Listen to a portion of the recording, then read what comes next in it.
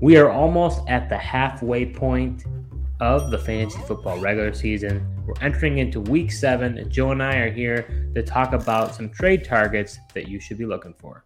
Hike! Alrighty, my first trade target that I'd be looking out for is wide receiver Deontay Johnson. He's been activated off the IR, and Pittsburgh Steelers are coming off the bye. You might have forgot about him. I do think he's an interesting player to buy for the second half of the season now that he is recovered from the injury.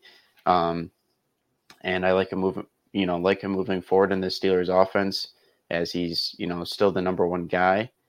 And I'd be willing to trade the likes of Jerry Jeudy, George Pickens, and Terry McLaurin. Yeah, you are a lot higher on him than I am. Always have been. My concern is with Pickett. Pickett's been kind of hobbled. They haven't really been using him a lot. Maybe, there's been a lot of ridicule, with their offensive coordinator, Matt Canada. So question will be that the bye week, were they able to take advantage of that and be able to move forward?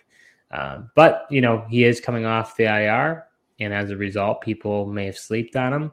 Could be a buy low option.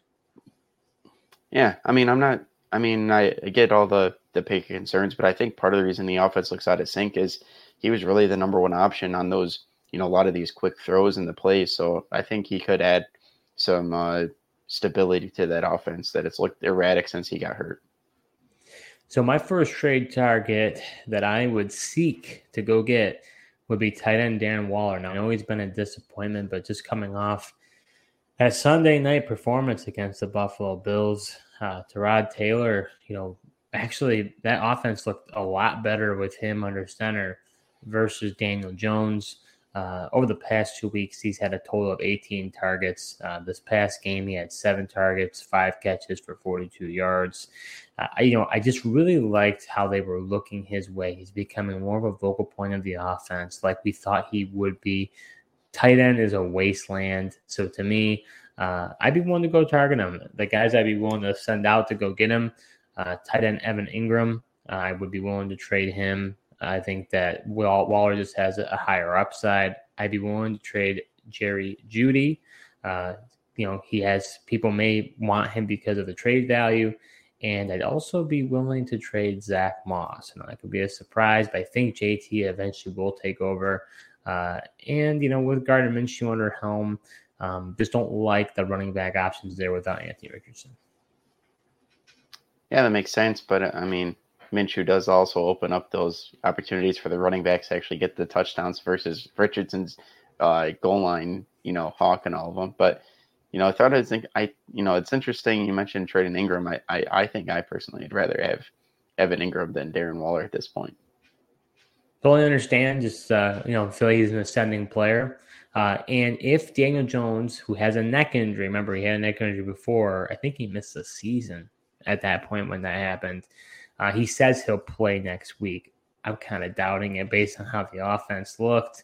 I think that they're not going to rush him back. So if Tyrod Taylor's a quarterback, I like him a lot. Yeah, if Tyrod Taylor is going to be the guy going forward, I like him a lot more.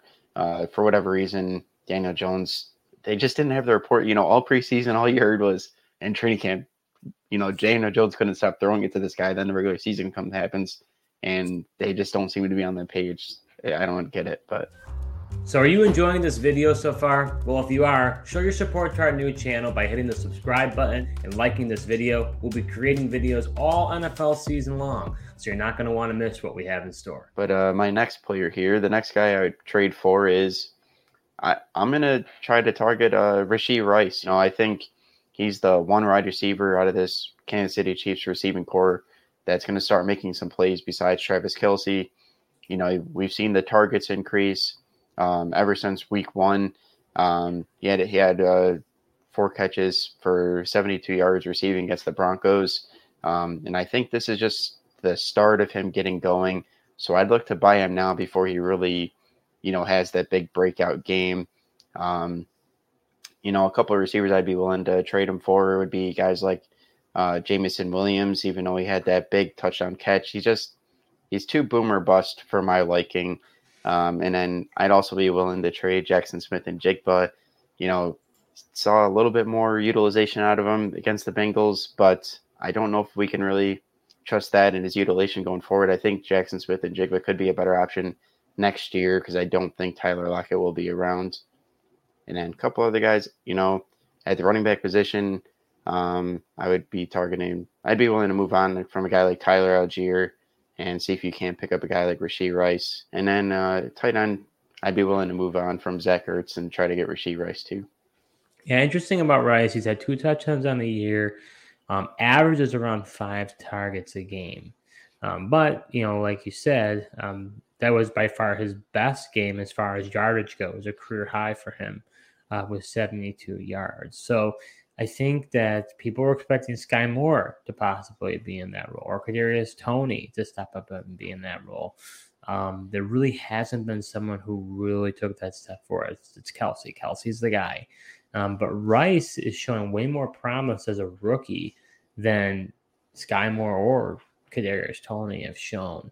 I'm with you. I would trade away Smith-Njigba, but I like the player. Just don't like the usage. We didn't like it when he first got drafted there.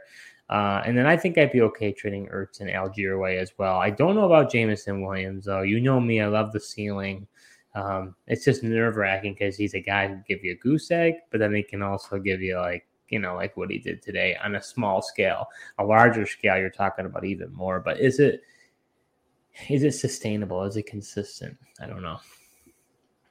Yeah. I mean, he's going to be your traditional boomer good bust guy, somebody like a Mike Williams. The ceiling's super high, but like you said, he could goose you in terms of Jameson Williams. But yeah, I mean, I've always viewed Kadarius Toney as more of a gadget player for the Chiefs and just sparingly used. And obviously, we've seen now rookie season, Sky Moore couldn't get it done, and then even this year, people thought the breakout was going to happen.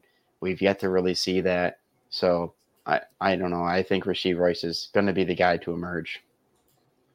All right, Joe, here comes a doozy. I'm ready for the tomatoes to be thrown at me because I'm talking about a buy high candidate, which people are like, why would you buy high? Well, if he's going to keep ascending, it might be worth checking it out. And that's going to be running back Alvin Kamara. Coming off the suspension, people thought he might not be as good. They drafted Kendre Miller in the 3rd round, and they brought in Jamal Williams, and you brought in Derek Carr, maybe more of a, depending on what the offense would look like. We didn't know how much Kamara would be involved.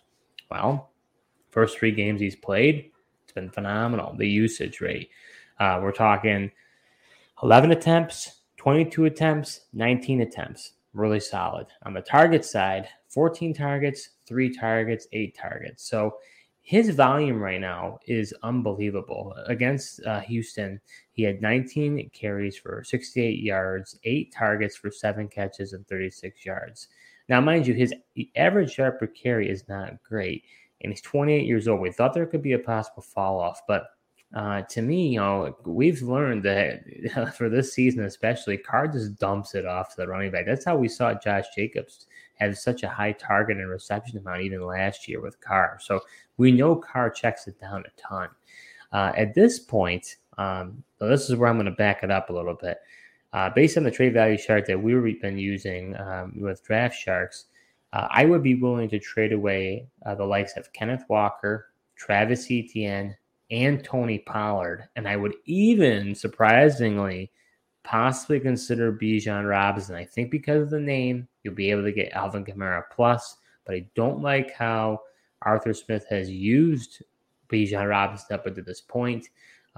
It's very sporadic. He's been averaging around 14 carries a game. Algier gets spelled in. Unless Algier all of a sudden got injured, I feel like you could target Kamara, and he might be able to give you more usage. So that's kind of my thoughts there, Joe. Yeah, it's interesting. I think if you're in a PPR league, it makes a ton of sense. Like you said, with Kamara, and obviously, like you saw in this game, I mean, Derek Carr just continually checked the ball down to him, and he definitely gets a lot of the opportunities. Just wonder if, you said he's getting an older player. Is this going to be sustainable for him to get this type of utilization? And he's a guy that's had the injuries in the past. I do think, I don't know, the guys you're going to be giving up for Kamara definitely is a buy high. You're never really been a Kenneth Walker, that doesn't really surprise me. And then ETN is an interesting guy. I don't really think his workload is sustainable, and I do think eventually, maybe Tank Bigsby comes in. So, I mean, I get your ETN and Pollard, but I think I would be holding on to Bijan, though. ETN's is easy sell high right now, in my view. Pollard, I think it's overhyped. I mean, against San Fran, he had eight carries for 29 yards. The previous game before against New England, he had 11 carries for 47 yards. So he's not really he's had 2 touchdowns all year. His target numbers, you're averaging around 3 or 4. So, to me, I just Bijan's the one that is a little bit pushing it. I don't disagree with you, but Pollard, ETN, and Walker are an easy trade away for Kamara right now, in my opinion. Yeah, Pollard could be tough. I mean, they've had some.